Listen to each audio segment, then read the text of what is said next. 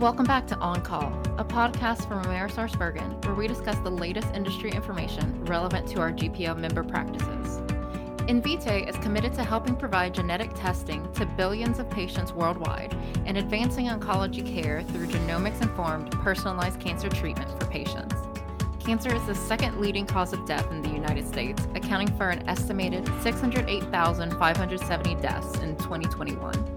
In this podcast series, brought to you by Invitae, oncology specialists who routinely integrate genetic information into their patients' treatment discuss actionable options for implementing genomics-informed, personalized cancer care.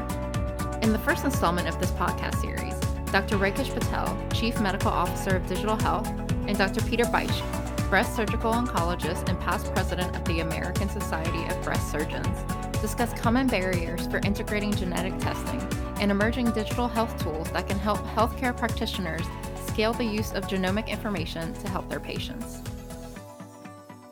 Peter, it's so nice to talk to you again. Today we're going to be talking about a topic that I know is pretty near and dear to your heart, and that's really around genetic testing and risk assessment. Why don't we, as we start, just tell us a little bit about how'd you get into, you're a breast cancer surgeon and have been a disruptor in the field of breast surgery and really breast care. How did you get involved in cancer risk assessment? Yeah, so we've been putting on breast cancer summits for colleagues on an annual basis for years. We'd always talk about, the Gale risk model or whatever. And one year, one of our colleagues out of the blue brought up the Tyrer-Cuzick model. I'd never heard of it. Like only one other person, the whole audience had heard about it. So he educated us about it that day, and we took it home and started using it. And it's a fantastic risk assessment tool with history as well as some biologic factors. And it also gives you a risk of potential of having a BRCA1 or 2 mutation. And that really was probably some of the kickoff for really getting into risk assessment at that time. So as we would risk assess people in the office, we'd also try to figure out if they had qualified for breast cancer genetic testing, germline genetic testing. And so we would go to the guidelines, and the guidelines really were set up 20 plus years ago, really as, in my opinion, as an economic roadblock, meaning the genetic tests 20 plus years ago were $5,000 or $6,000, and you only got 2 genes, and you couldn't test everybody, and you had to have some mechanism that was economically at a societal level viable to figure out who to test. And so the guidelines started out that way, and they became more and more cumbersome. About less than 10 years ago, genetic testing costs dropped, and we discovered more genes were involved with breast cancer. And the guidelines started to change, but they still were incredibly restrictive, and I found them incredibly confusing. And ultimately, I remember this one case that really triggered the study that we're going to talk about in a minute, which was a lady who was about to turn 61, and she, 2 weeks before her birthday, felt a breast mass, and she didn't want to go see a doctor before her birthday. So perfectly reasonable. So she enjoyed her birthday. It was on a Friday. She comes in on a Monday. She's now 61. She was 60 the week before. She's now 61. Sure enough, she's got a breast mass, and it ends up being a cancer. In fact, it was a triple negative breast cancer. And so I went to the guidelines because, most triple negatives are covered, except the guidelines stated that at 60 or less, they were covered. At 61, a patient with a triple negative cancer did not get her genetic testing covered. If that's not the most ridiculous thing I've ever heard, it's close. And so that really triggered a response in me to want to disprove that the guidelines were useful. And in fact, what I really wanted to show that they were actually holding back appropriate genetic testing from patients with breast cancer. Yeah, specifically. Peter, this is something you've done all your career. And I remember at your presidential address at the American Society of Breast Surgeons recently when you made this comment, and I think it was really to inspire the audience, but you said guidelines are for followers. And you had done this, having led initiatives on disrupting axillary lymph node dissection and sentinel mapping and neoadjuvant therapy, you and I collaborating on accelerated partial breast radiation. And I think in genetics, for a breast surgeon who really oftentimes comes into play after a diagnosis to think about moving upstream, it is an amazing opportunity. The challenge I think we all face as breast cancer professionals or any cancer professionals in general is that to make an individual or patient-specific decision, it's becoming overwhelming because the NCCN guidelines, even for one disease, is hundreds of pages long. And the pace of change is driving requirement for us to kind of think differently. And so I really think that this was kind of the thought pattern that drove the universal study in collaboration with Invitae a few years ago, if I understand right.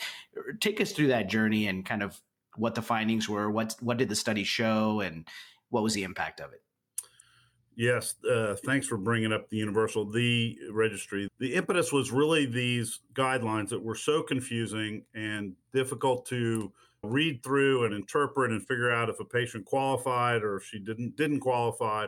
So out of that frustration, a few colleagues of mine, including yourself, developed the Universal Breast Cancer Genetic Testing Registry. And what that was is we wanted to look at patients who met NCCN guidelines for testing, and compare those to the ones who didn't meet NCCN guidelines for testing, and to see what the pathogenic variant rate or the mutation rate was in each of those groups.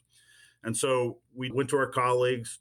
We ended up with 20 sites across the country, including academic sites such as Weill Cornell in New York City, to Alaska, literally, and Hawaii and every state in between. And so we mainly based in the community, and we wanted 500 patients that met criteria and 500 who didn't. And we ended up with almost that exact number. It was about 980 and 480 in each group approximately. And as you can imagine, it was a very popular study. People love doing it because everybody has these same frustrations with the guidelines. And we completed that from initiation of the protocol through the IRB to completing accrual of 1,000 patients in about 1 year. So it was an amazingly quick study that got done.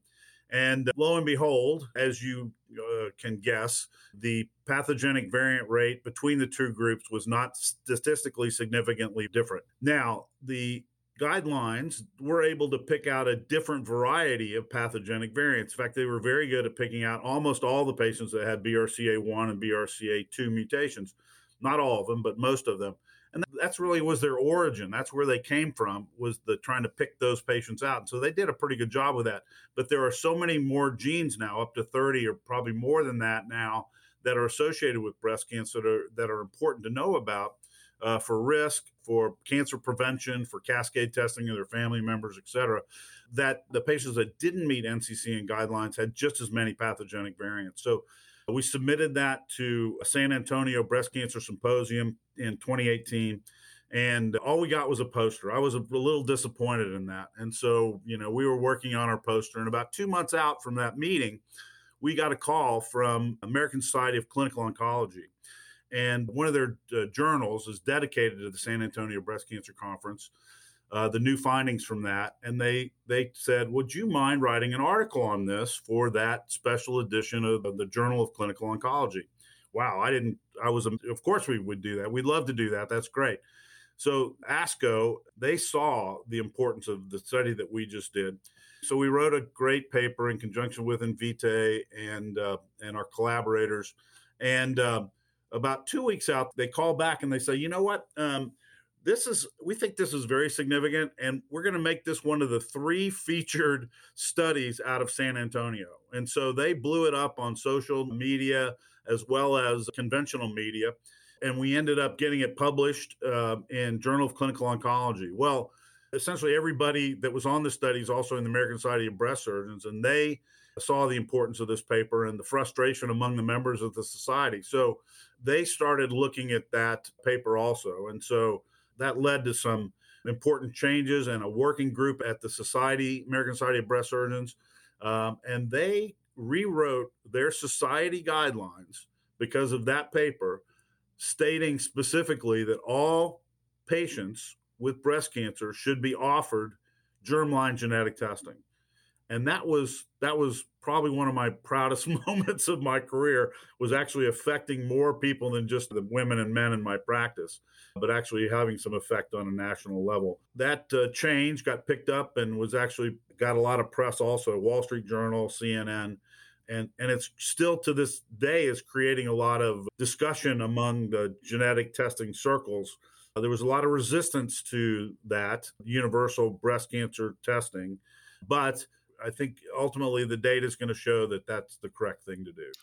Well, certainly it was an amazing to be a part of that, and it was really your efforts and the group that you mentioned that was really pioneering this notion. And I think it's stuck and really expanded beyond breast cancer at this point. Tell us a little bit about your practice and how do you implement genetic testing in your clinic, and what types of patients, what types of panels are you ordering?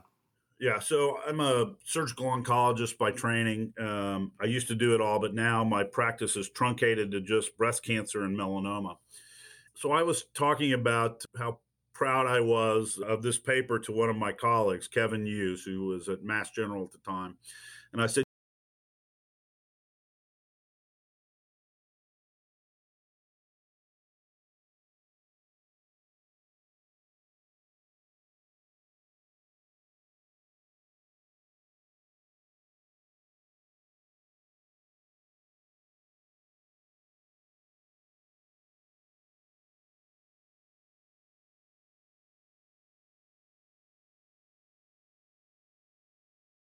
environmental disease, right? You get UV radiation that damages the DNA in your skin, and your melanocytes in your skin, and you get a melanoma. And it's environmental. There's cancers in general are some component of genetics and the environment that the patient grows up in, and some are weighted more than others. Retinoblastoma is a gene that's inherited and causes eye cancer, and that's pure genetics.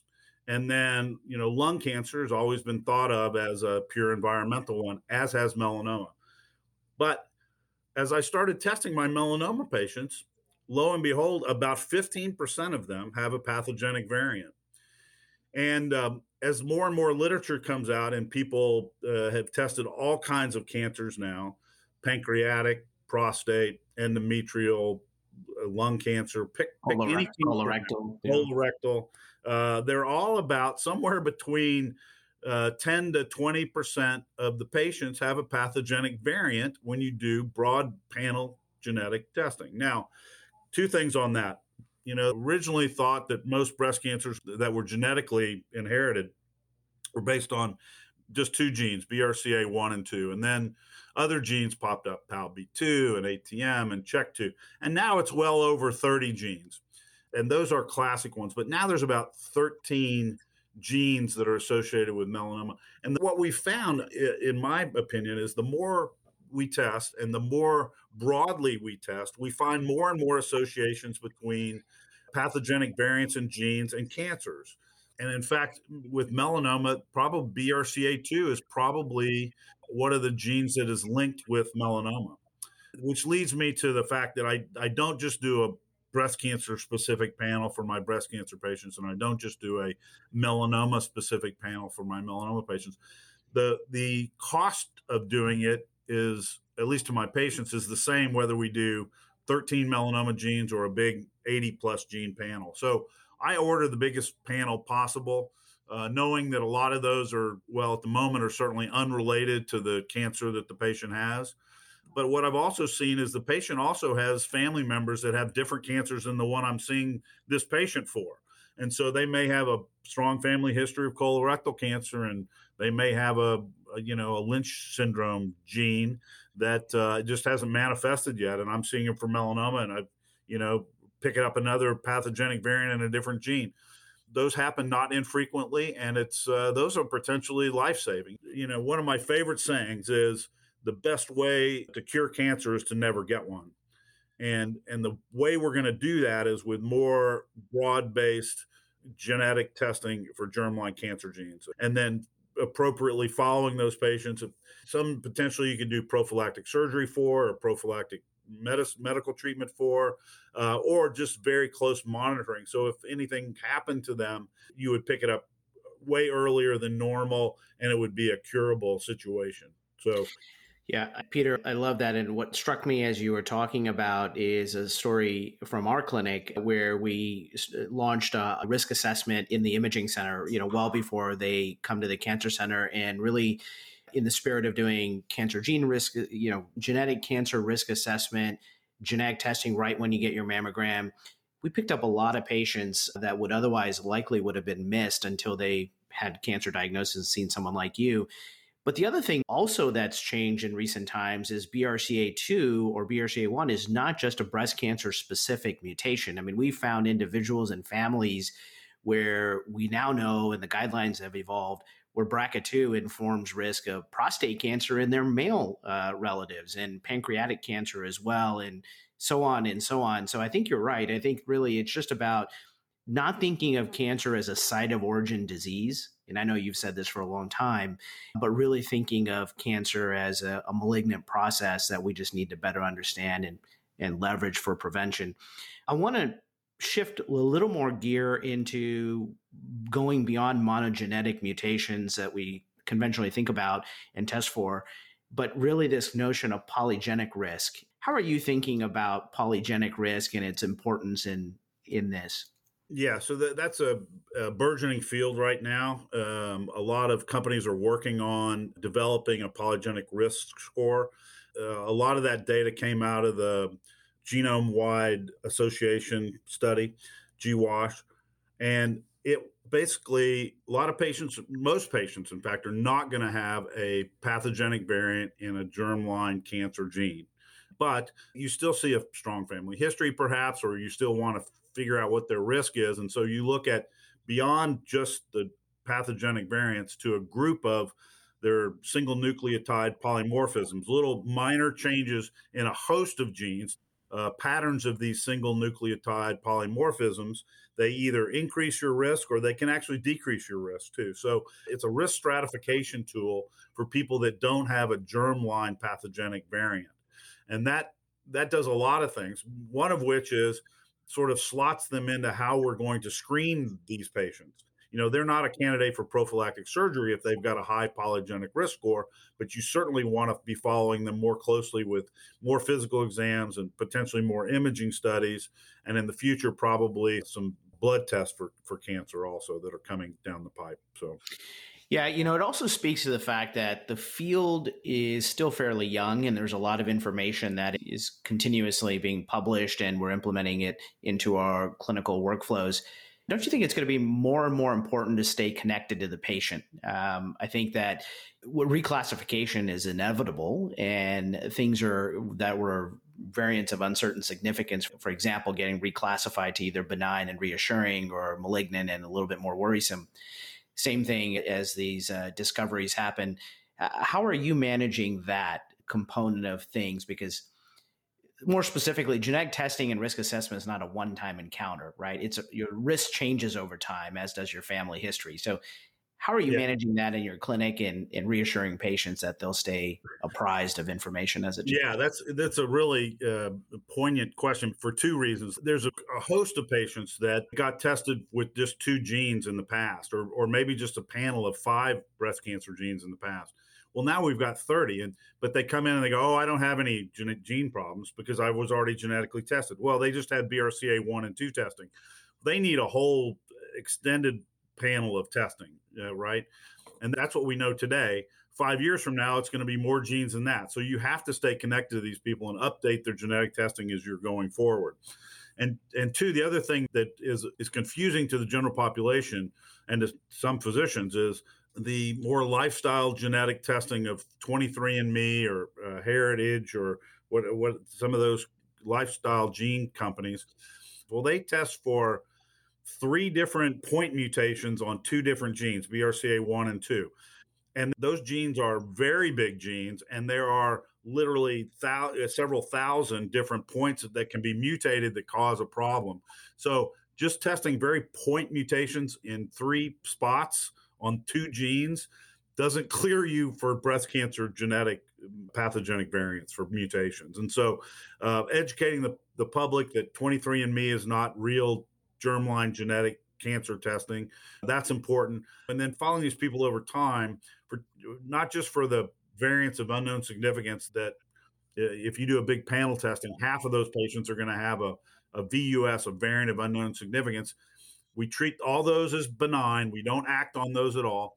98% of the time, approximately, they get those end up being benign. So you don't act on them, but you want to follow them over time because several percentage of those ultimately could be a pathogenic variant. And so you got to follow the patient for that.